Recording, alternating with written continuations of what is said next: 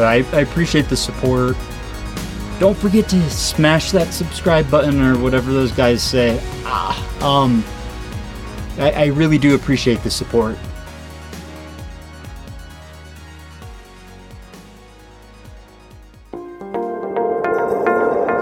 Welcome to the Training for Ultra podcast. My name is Danny Moreno, and I'm a professional runner for Hoka, One One, and Rabbit. If we could just free ourselves of our perceived limitations and tap into our internal fire, the possibilities are endless. I'll tell you about it when it happened in the race, but to be honest with you, it happened even before the race. It happened in the training. Great cause. Oh, thanks. I respect that, man, so keep doing what you doing, man. Keep inspiring. For all you kids out there, stay safe and stay strong. Hey everyone, it's the Training for Ultra podcast. Scott Jurek here. I was physically totally wrecked. I had nothing left. I figured I might as well move as quickly as possible towards the finish line if I was going to be moving towards it anyways. How do you even do that? Decided if I could, finish a 50-miler, I could probably run across the country. 100 miles is not that far. A big thank you to you Patreon supporters. Excited to put your name right here. And I couldn't do the show without you. And then Exoskin, if you haven't tried them out, just really solid gear. They make socks, toe socks, underwear now, compression bottoms, shirts, hats, sleeves, you name it. And it's all really high tech, really high quality. And I use it in my own races because I truly believe in the product. So if you want to try it out, feel free to use the promo code T4U20 for 20% off now. It might change over time. It will hopefully be the best code available for you. And I'll put that code right on the screen there for you. But big thank you to Exoskin. Big thank you to you Patreon supporters. And just hopefully you enjoy this episode. So I'm joined here by a new co-host, Emily Howgood. She's been on a previous episode and was very excited to, have her do a few co-hosts. And she's about to run Western States. And then we have a friend of the show now. I think Danny Moreno has been on the episode, 3 episodes. This is your 3rd episode? This is my 3rd, yeah. So thank you guys for joining me on the Training for Ultra podcast. Yeah, we're excited to be here. Yeah. We're also going to try to roll this out on YouTube for those listening if you want to watch the interview while you're on a treadmill or doing whatever. So you two, I just want to start off with race travel and just travel in general. I mean, I thought it was ironic that we had to push this recording a day because Emily was having trouble traveling. Danny, it sounds like your experience traveling was wild. Emily, thank you for being able to actually log in here. What happened to you yesterday? Yeah, so something happened in Denver or something. It got too hot and they grounded planes for a while, and so planes were delayed. I'm really grateful that you guys didn't mind pushing it a day so that we could all be on here together. Danny, I mean, happy birthday also. This is our birthday interview. What took place? I mean, I was watching your Instagram stories and I actually was very entertained. And then it went silent because you probably were going international flight. What happened? When did this race pop up on your radar? Why did you so desperately want to get there? How many cities did you travel to get to your race? Yeah, it was really wild. So I had no anticipation of doing this race until I think the last week of May. Essentially what I did is they had the Golden Series, which is put on by Solomon. They have pretty much mostly marathon distances, mountain races. Anyways, long story long, the first race is typically Zagama, which I've always been interested in, but I wasn't planning on doing this year. And that got canceled just due to the uncertainty. And this race, Ola de Nuria, which I probably butcher the pronunciation of that, kind of came up. And I originally was planning on doing the GoPro Games in Colorado, it's a lot shorter. It's a 10K, and this one was a bit longer. But anyways, it came up, and I emailed the race just saying like, hey, I know you said no one should email you, like to not be bothering you, but I'm bothering you anyways. If there's any way I could get into this race, like I'd love to. Just because last year when I saw that they were able to put on the stage races, I just had like a little bit of FOMO, like I wished I was there and they were able to make it happen and stuff. So then that was like beginning of May, and I wasn't getting any response, and I was like, okay, they're full, like they're not going to add me. I committed to the GoPro Games, was actually like being like a social partner with them, like started doing Instagram stories, was going to do a blog, etc. And then the last week of May, they finally got back to me. They're like, haven't you gotten any of our emails? Like, you have a bib, like you need to respond to us. It's like, whoa, I have not gotten any emails from you. So it was a quick turnaround. I called my coach up. Obviously going from a 10K to a half marathon with like 5 times more climbing than the race I was planning to do was such a shift, but luckily he supported it. So yeah, it kind of was just a full commit at that point, and we knew that the competition was going to be steep and great, and even though that wasn't the original intention with my training, we were doing a lot more shorter hill sprints. We like pivoted for 2 weeks to try and make up a little bit. But anyways, so then anyone who's traveled recently knows there's a bunch of COVID protocols you have to do. So I'm vaccinated, so that's one of the things. And then the next part is you have to have a COVID test within 72 hours of, I thought, when you travel. So that's the big asterisk right there, because I was reading all these things and I'd printed out all my documents, something I never do. I was like overly prepared. I buy the flight and I get to the airport having already, I woke up at 2 a.m. in Mammoth, so I had to drive 3 hours to Reno, and got there at 5 a.m. because I usually am always like a little too late for things. So I'm like, this is a new year, new Danny. I'm overly prepared. My stuff is printed out. I'm going to be at the airport way ahead of time, etc. And I'm like really excited. I'm feeling good. Sending my coach text like, I'm on my way to Spain. Da da da da. We're going to crush this. And then I hand my documents to the lady, and I don't know, maybe she was having a bad morning or something. She's like, you can't get on the plane. And my heart just sunk. I was like, what do you mean? Like, I have everything here. And she's like, nope, your test when you land is going to be like 2 hours late, meaning you'll get there and your test will be 74 hours instead of 72 hours. And I tried to pull the crying card. I'm like, but I have to go. Da, da, da, da. I've done all these things.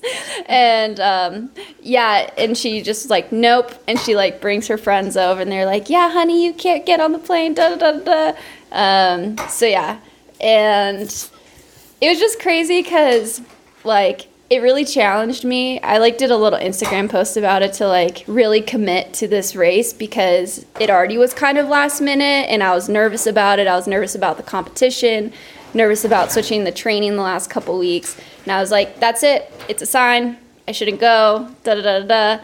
And I called my coach really upset and he's like, so what's the next plane? And I was like, you think I should still go? And yeah, we just like discussed it. He made me feel better. I got a COVID test in the airport, bought a whole new plane ticket, which is that was hard because it cost a lot more. And the crazy part was I finally got on the plane. I was only going to get there like 4 hours later than originally anticipated. I get to my next connection, I'm on that flight, and then when we're in the sky, the pilot essentially says like, hey, we have this maintenance issue. He was like really sweeping under the rug. He's like, it's not going to be a big thing. We're just going to keep looking at it, just letting you know that there's this maintenance issue that we might have to take care of. And everyone's like, that's kind of a weird thing to say. But then he kept flying, and then like 10 minutes later, he's like, so the maintenance issue's kind of still happening, not really telling us, and people are starting to freak out. He's like, we're going to have to fly back 2 hours to Minneapolis and land there. And at that point, I was just like, I'm never going to get to Spain. I'm just going to be in the U.S. And at that point, I'd already been traveling for like 17 hours, which getting to Minneapolis would normally only take 5 hours. And at that point, I was just like, okay. And then he's like, we're just going to land for 10 minutes. We'll fix it really quickly. We'll get back in the air. And everyone just starts like pulling out their phones, and one person's like, I have a friend of a friend of a friend who says it's not going to be 10 minutes. And everyone's like, whoa, like more than 10 minutes? And the whole plane just starts speculating about what's going on. And then this other guy's like, and then essentially it was a good reason we stopped. Like the fuel gauge wasn't working and the plane was actually like leaking. So it was good that we stopped. I'm going to get through the story. Sorry, it's so long. So then I was stuck in Minneapolis, and I don't know, it was kind of cool. Like, it was my first time doing, like, a long travel, and a lot of people on that plane, we were going to Amsterdam. So a lot of people were traveling for the first time since COVID had started. And so it was kind of like everyone was in it together feeling the same thing, and everyone's like, yeah, I haven't traveled in a year and a half, da-da-da, I'm going here, I'm doing this. And so, like, I actually, like, made friends with people, and I met this girl who was, like, a Red Bull cliff diver, and this was her first competition internationally in over a year and a half. And I met this other woman who was potentially going to move to Europe after this, and another gentleman that was going over to finally see his family in over a year and a half. And it kind of just, like, kind of bonded the group because we were all going through the same thing. But yeah, I eventually got there. I got there a day later, and it was really stressful, and then it just turned into a funny situation. And then obviously, as Emily knows, like, you just get really tired from that. So the whole rest of the week, I just took it really, really slow.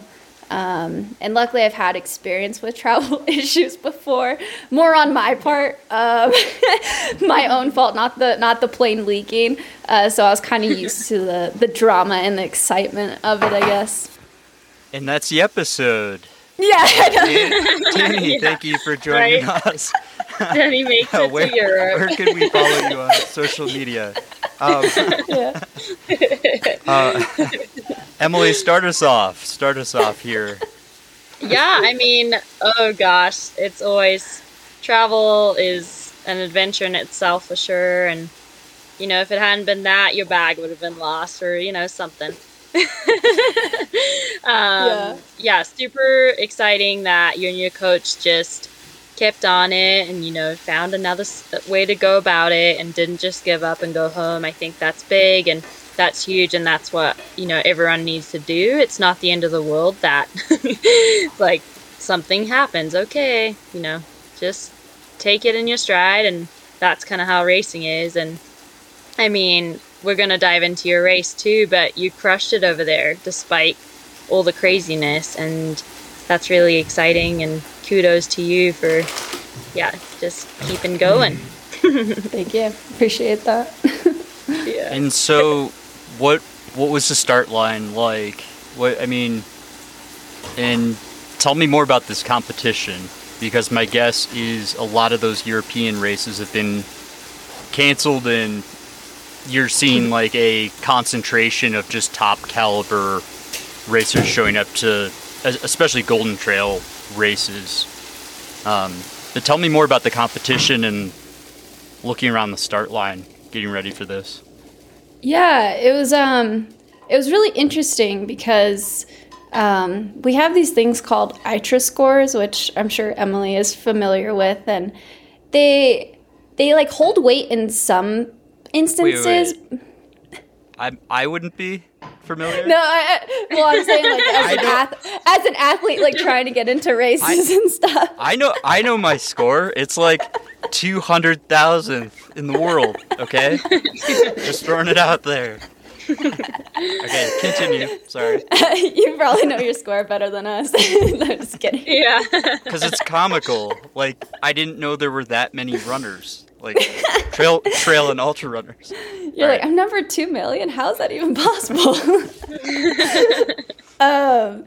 Yeah, so these scores, which you both are aware of, they, like, I don't know, they're interesting because races will sometimes provide you with assistance based on your score.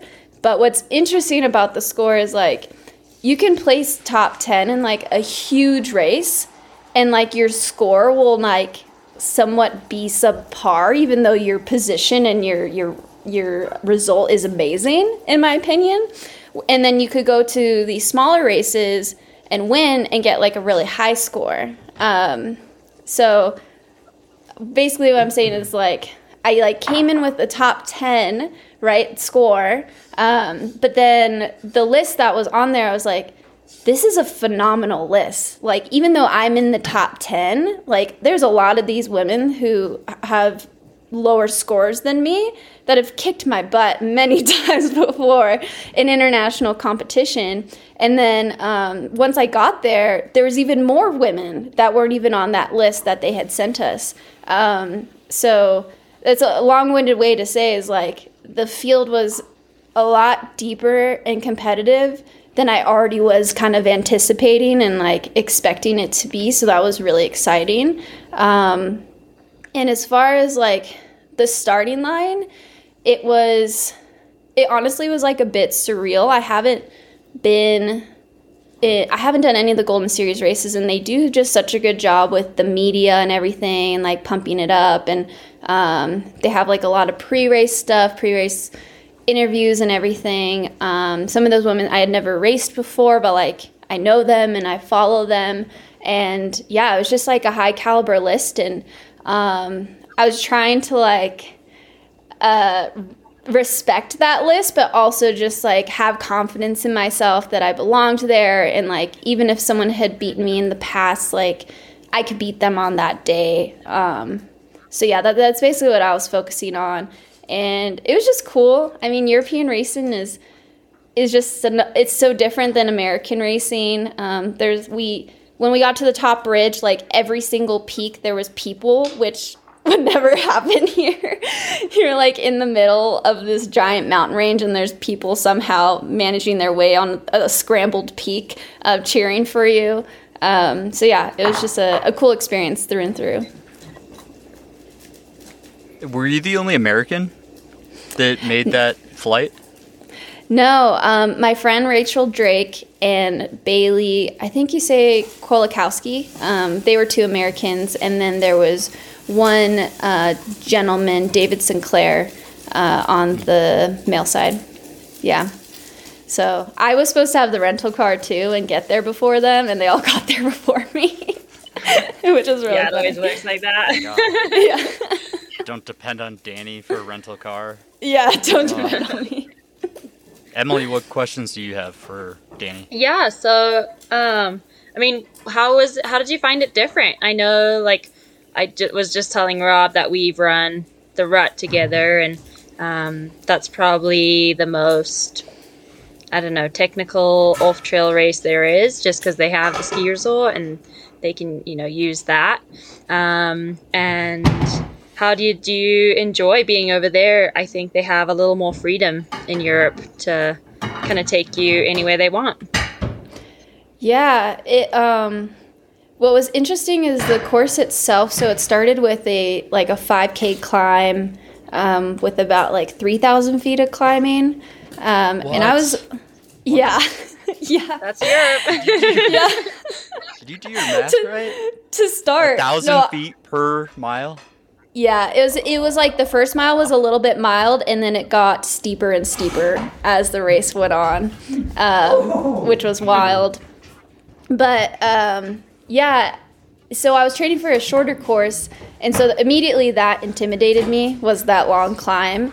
And in past international competitions, I just have been left in the dust on first climbs, and that's something that I really have been working on this year, is just having confidence to go out and that I can hold it. So yeah, we started the race, and I just was like, just have confidence that you will have something left if you go out hard once you get to the ridge. And there was, again, like many women who have beaten me before and that I respect to the utmost highest thing, and they're phenomenal. And it kind of just was a surreal moment when I noticed that a lot of them weren't behind me, and how close I was to the front women, which obviously it's it's a little misconceiving, as Emily knows, and I'm sure as you know too, Rob, is you'll see someone, you're like, they're so close, like I can just get them, but on an uphill it's skewed, right, because of the actual distance. So once we got to the top, I was like, oh, they're not as close as I thought they were. But anyways, so that gave me confidence. And then once we got to the top, a lot of people during the week were talking about the course, and they're like, yeah, once you get to the top, like it's super runnable, and then you just get to the downhill. And then luckily, one of the women, Megan McKenzie, she's like, don't listen to anybody who's saying that, because once you get to the top, you're actually like going up, down, and I think we hit 7 peaks. And so I just really hung on to what she said. I'm like, don't listen to anyone who's saying it's runnable. That's just like Europeans being Europeans. And yeah, sure enough, when we got to the top, I was like, okay. And it was just completely technical the whole way. Emily, you would have crushed it. It just was really fun. You had a high chance of falling, so you just had to have like good footwork and then transition into that uphill. And then the last downhill, again, you're just like, oh, it's a 5K downhill, but if you think of it naturally, it's like we climbed really steep. You're going to have to go downhill really steep. And that downhill, just like your quads were burning. And this girl, I don't want to mispronounce her name. I think it's Lucille. She passed me going on the up climb, and I was like, yeah, I'm going to catch her on the downhill. And she was flying so fast, and I was flying, trying to catch her, and I was actually closing the gap, and then I just eat. Like, I want to say the word, but I don't want to say the word. And there's a woman by me, like, oh, like freaked out for me. And then I just jump up. I was like, don't look at any of your legs. You're probably bleeding everywhere. Just keep going. And then I just sprinted as hard as I could, and I didn't have enough real estate to catch her. But the course was insane. Like, I'm still tired from it. It was just like technically, and the climbing and the descending, I just have never done anything like it, and it was cool. So yeah, I mean, you had a strong finish there, despite falling over. Thanks. Did you like hit the Superman pose at all, like during this midair flight? Oh yeah. I mean, I'll start off with what is runnable is all relative. So, and that applies to everyone. What Killian says is runnable, there might only be 3 other people in the world that think the same thing. What is it like to redline out of the gates? Knowing you're going to suffer, how do you separate mentally, like, the ability to continue to push, but also know you're on that fine line? Like, you're putting it all out there, and you might not even have any for that downhill 5K. Like, how did you mentally tackle that? Yeah, I think again, that was just something that I've been working on this year, just because I've done well domestically, but like for me personally, like my expectations of myself, I just haven't really nailed it internationally. And so I always just consider myself a student of the sport. And so when I would look at I would look at like Strava and stuff after these races to figure out, okay, where is it that these women are just dropping me, especially like that top 10. And I would notice that all of them just would climb so much stronger, but my paces would be so much similar to them for the later part of the race. And I'm like, okay, if I can just stick with them and like keep that same kind of momentum, then I can compete with them. And so in the spring, me and my coach kind of just took the initiative as like every race I do, just go out hard and experience what that feels like to have to kind of recover mid-race and take that momentum into the next part of the race. I did like a track 5K to kind of get that going, and then I did a race up in Oregon called the Peterson Ridge Rumble, which was 10 miles uphill, 10 miles downhill, and that sole purpose of that race was to just hammer the uphill and just see what my legs had for the downhill. And then again, I did that with the Canyons 25K, just like go out as close as I can to 6-minute pace and just see what happens. And I think experiencing that not time and time again, but just 3 times, and then simulating that in practice just gave me confidence. It's like, hey, I can do hill repeats and then follow up with like a low 6-minute tempo. And so if I can do that in practice, I can do that, a version of that in racing. The other thing I noticed too is with a lot of climbing right out of the gate, if I breathe through my nose, it calms me down versus getting so caught up in just like thinking I'm working really hard, trying to like trick myself into thinking like, no, you're just getting into position. That's interesting. I remember commenting now actually on your Instagram. I think you were on the track, and I was like, you made that look really easy. Like as you're sprinting around, doing 400s or something. Emily, I don't want to leave you out. What questions do you have? No, I mean, I think it's just interesting that you say that, because when I started competing overseas too, I found, I was like, I'm just as fit as everyone and just as ready to conquer. And I think us being the youngins of the sport, there's something to like the climbing legs you develop over time just from racing more of those races and getting used to like the gradient and continual climb. And like the 5K with 3K vert over there is not unusual. That's a very common part of races over there. And so the more and more time you get doing them, the better you are at them. And in that race situation. And being redlined too. I mean, it's nice when you have a short race and you can be redlined, but if you're redlined and then you have to run a lot after that, like you were saying, Danny, just getting that experience in, I think that is kind of key. And so I'm sure looking back at Strava, you found that, the girls that were doing that have just been doing our sport for a longer period of time. Yeah. I mean, at what point? Sorry, I mean, at what point do we call it mountain climbing? Like, just for climbing? Like, is there a certain... Like, you have to wear a helmet. I mean... If there's a safety person and you have to wear a helmet, then that small portion of the race is considered mountain climbing. Mountain climbing, yeah.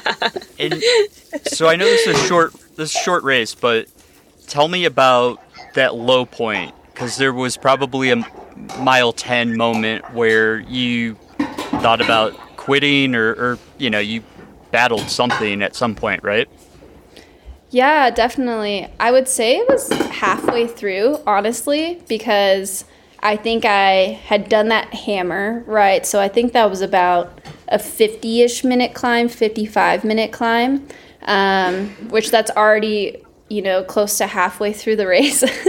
And then you have to jam through the top. And I just remember looking at my watch. I'm like, we're almost done. Like, we're almost done with this ridge. And I looked down. I was like, nope, we still have like 3 miles up here. And I couldn't see anyone in front of me. And so I just felt like I was grasping onto the guys, trying to see if I could catch anyone. And I was like, okay, that top 7 isn't coming back, or that top 6 isn't coming back. And I couldn't see anyone behind me either, because I've looked back a couple times on the climbs. And so, it was tough. I found myself, I am questioning whether I got too complacent with that because I couldn't see anybody on either end. And obviously you just kind of pick at your races no matter what, like even if it was a good result. But yeah, going into that last climb is when I saw the girl coming up on me, and I just kind of got a second wind, and she was I mean, she ran a phenomenal race. Looking back at her split, she just came on really strong at the end. And yeah, just that race to the finish. But that halfway point it was low mentally because I feel like I was losing my push. Like I was starting to get a little tired. And then I kind of like took a half mile or so to be like, no, you got to keep going, and finished off the race. And then for the downhill, you're famous for visualizing painting with your feet down technical trail. Was this too steep to paint? Like, was there a color that was under your mind? And I know you were, when you face planted, you probably were seeing all kinds of colors and stars rainbows and stuff, but it honestly was, I was pretty reckless with this downhill because I was chasing that girl, and Emily knows this because I've chased her down a downhill. You've probably experienced this too, Rob, is just like if you like you just, I don't know, when the person is right there, what you're taking chances on just skyrockets. And I just remember at one point we were going through this, I have never experienced this in the US, but it's like this weird lumpy grass thing that's also really slippery, with weird spots. And I like tripped up there. And there was a guy with a camera just yelling at me. He's like, go, go, go, go, go. And I was able to run that one out. And then we hit some switchbacks, which I feel really comfortable on switchbacks, just because we have so many in the U.S. That's most of our downhills. And so I was just cranking there. And, it was just one slip up. But as far as painting, no, I think I honestly feel like I was blacked out for like that whole last downhill because I was in so much pain, and it was one of those races. And once I fell, it was like it felt so slow and so fast because I was like, I lost her, and I was like, no, Danny, get the F up. Like, you can still catch her. There's still a mile left. And so I just bounced up. And just gave it all I have. And I just remember her looking back and looking like somewhat terrified. And she told me afterwards, she's like, I was so scared you were going to catch me. And I was cranking, and it was wild. I literally pushed myself so much that I thought I was going to like collapse before the finish line. I just was hitting such a point where my body was starting to lose its I don't know what that word is, like motor function. It's motor function. Thank you. It's motor function. My boyfriend's in there. It was losing the back. Danny's voice just got really deep. Motor function. Yeah. I'm gonna have to do some drug testing on Danny here. And then the race was over. Honestly, she was on the grass. I was on the grass, and I saw her finishing, which made me proud. Honestly, the fact that I pushed myself to that point. Yeah, for the record, having a flying Danny coming behind you is pretty scary. So. Luckily, you two will be in front of me forever, so I don't have to worry. So, Danny, how did you fuel during this? Did you just have a handheld? Did you take anything? Were there aid stations? Like, this is a totally different realm. And then, just generally, how long does this type of race take? Because it's just so different than I think 99% of my listeners are used to. Yeah, so I think my time ended up being like 240 something, 245 or so. I carried everything because it was technically a self-sufficient race, like in the rule book. And yeah, just saying. I drank 2 bottles and I ran out of water because there was no aid stations. And you're up at mostly 9,000 feet. So it was pretty dry and it was pretty warm. So that was a bit of a bummer, right? I couldn't pick up any water. But it is what it is. I was following the rules. And then I probably ate like 10 Spring Energy. Yeah. Yeah. On the climb, wow. On the climb, I ate 3. Thank you. Just to front load, and then I just like tried to eat pretty much every uphill after that. And I think the feeling of like kind of bonking was more from not having enough water, like towards the end. I mean, do you think this was your best performance? Like, how satisfied are you, I would say, to start with? It's always hard to say, right? When I finished, I was stoked. Like, I called my coach. I was like in happy tears. At an international level, it was definitely my best performance. Again, there was women in there who I just respect and still respect. And if they were on the starting line with me, I wouldn't just assume that I can beat them. Like, every time I have to show up as my best self.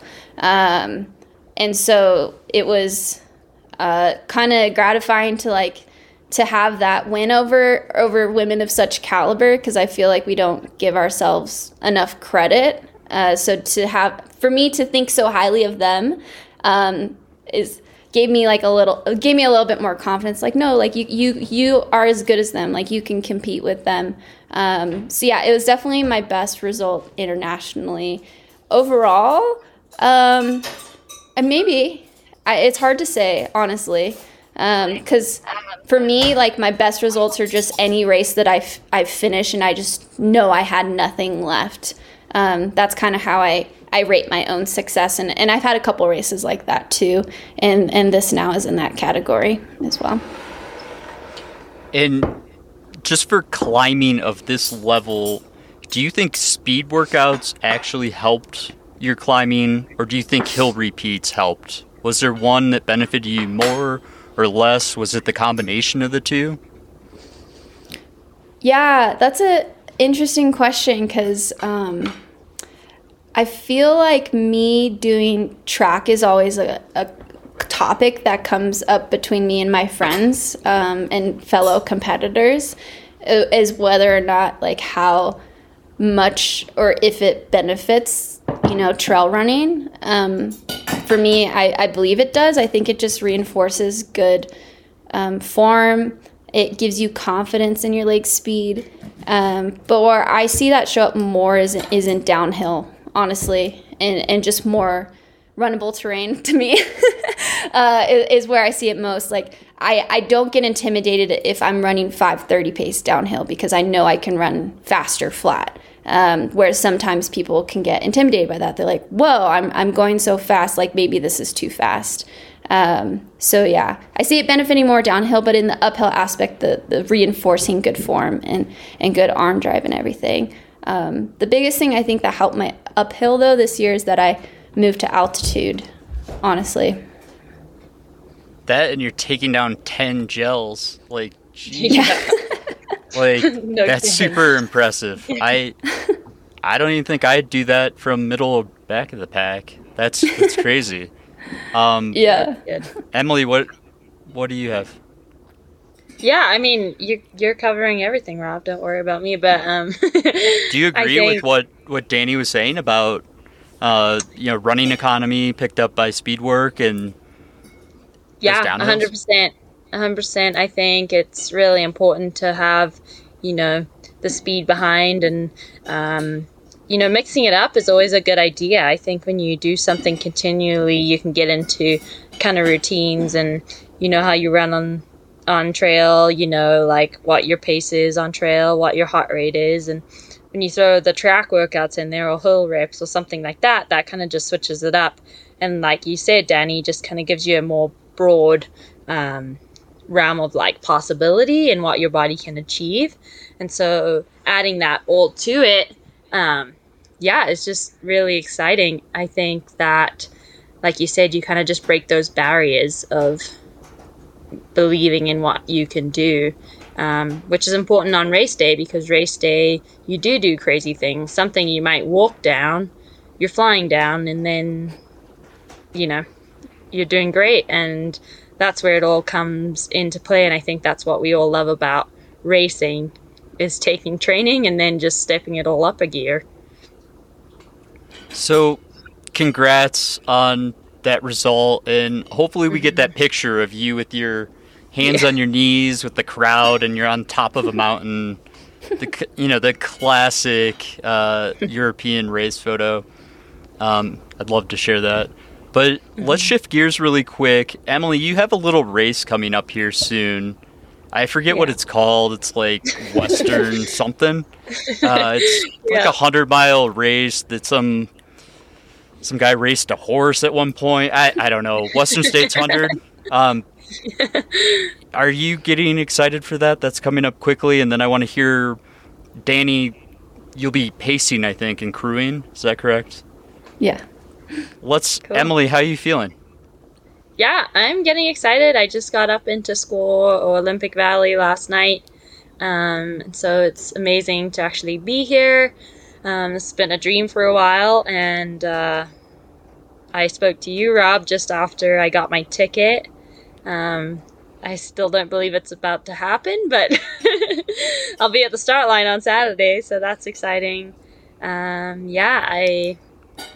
I'm really excited. I am so grateful to be here, and I'm giving myself the benefit of understanding how much work it is to get here and how much it took.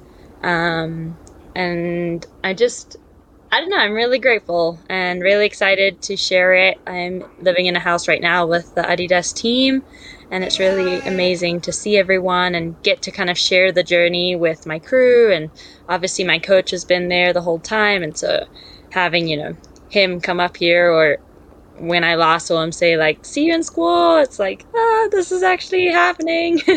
I'm just excited to take in the whole experience. Do you think this is too mind-blowing for you to go out and race? This being your first time, you tried over and over and over and over and over to get your golden ticket, and you finally got it. You didn't give up. Is this going to be too mind-blowing of an experience to be able to focus on actually just going into the pain cave and pushing?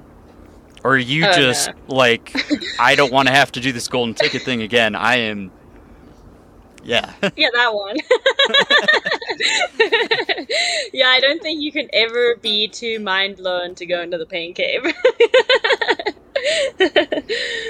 Just hit that first climb as hard as you can. And don't forget that it's not 100 miles. It's 100.2. So don't forget about that trip around the track. So you're saying I should take my uphill like Danny took hers? I'd highly recommend that. 10 gels. Danny will be picking me up on the bottom. Well, there's a gondola, so you can take that down. Danny, you've been in Euro World up in the Alps, basically, in cooler temperatures. Are you prepared for the heat? Will you be dropped by your runner? Who is your runner?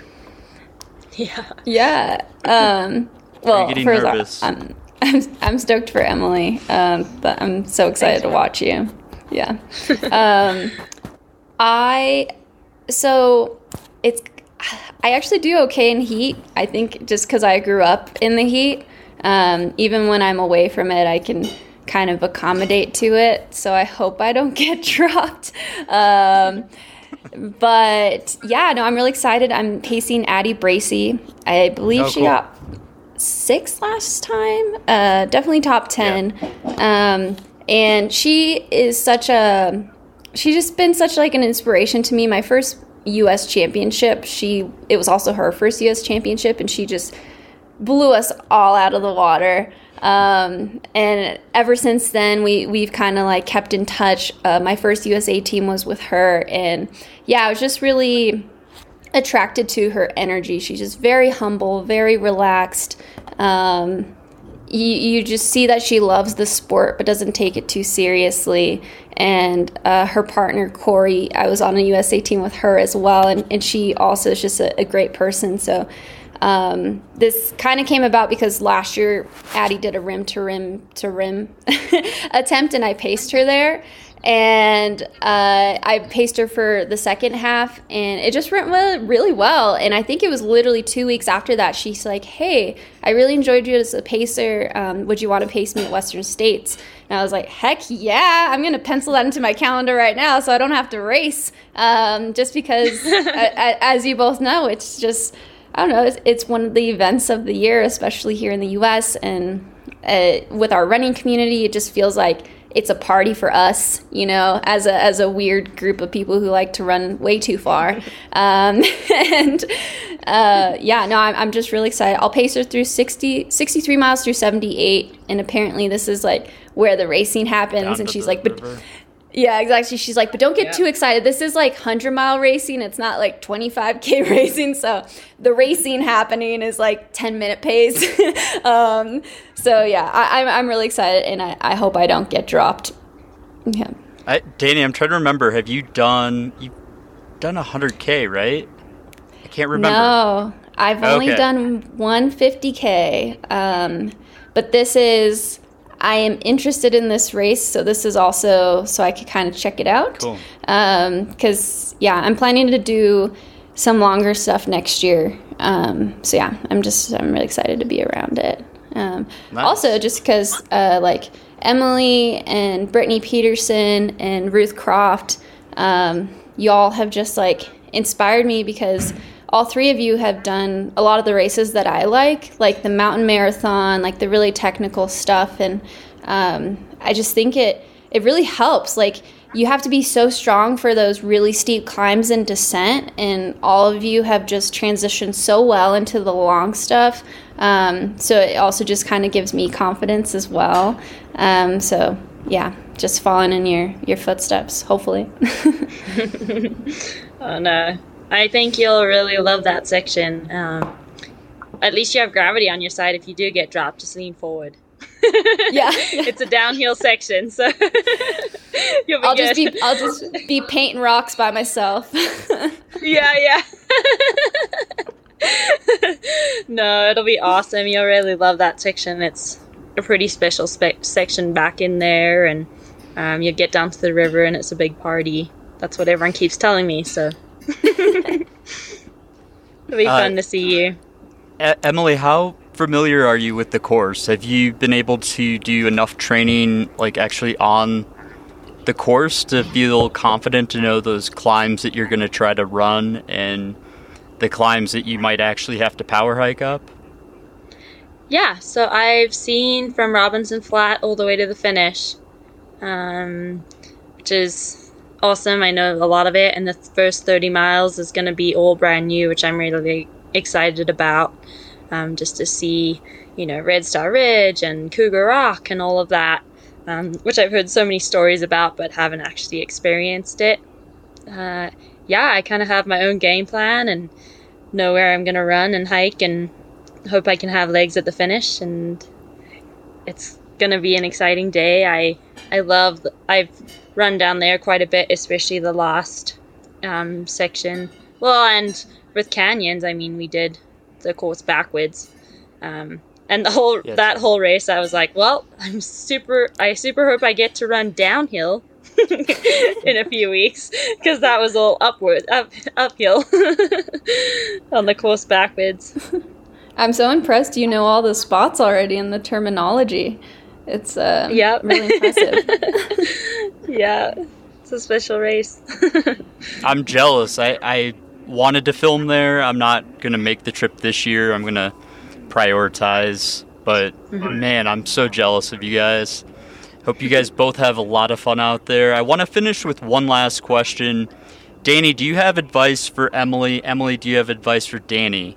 Because you guys, everyone from the community learns from each other, but I'm just interested to know if you could, Danny, start us off with any kind of advice for Emily for Western States, and then Emily, mainly how Danny can get through pacing, but then also next year as she expands her horizon and goes longer, maybe along those lines. Well, it's kind of tough because I've never ran Western States or been to it, but I think just following your journey, it inspired so many people to see you try again. I just feel like that's so much harder than just knocking it out the first time. And I hope you just kind of lean on that mental strength, which is apparent to me, and I'm sure a lot of other people, when it gets going, is like, you really, really earned your spot there, and you belong there. And obviously you've been studying the course and stuff, so it is a celebration, but also you can compete with the best there. And I just hope that you have a good time doing it and enjoy the pain cave. When it really starts to get to that real pain cave, you'll like start to get in the pain cave, and then you'll probably get to 40 miles, I'm guessing. I don't know. I've never ran 100 miles. But yeah, just know that you inspired a lot of people, and I'm excited to watch you. Thanks, girl. I really appreciated your support and the support like from the community. I think it was a huge part of getting there finally, and yeah, I'm excited to celebrate with you all and glad that you get to be a part of it too.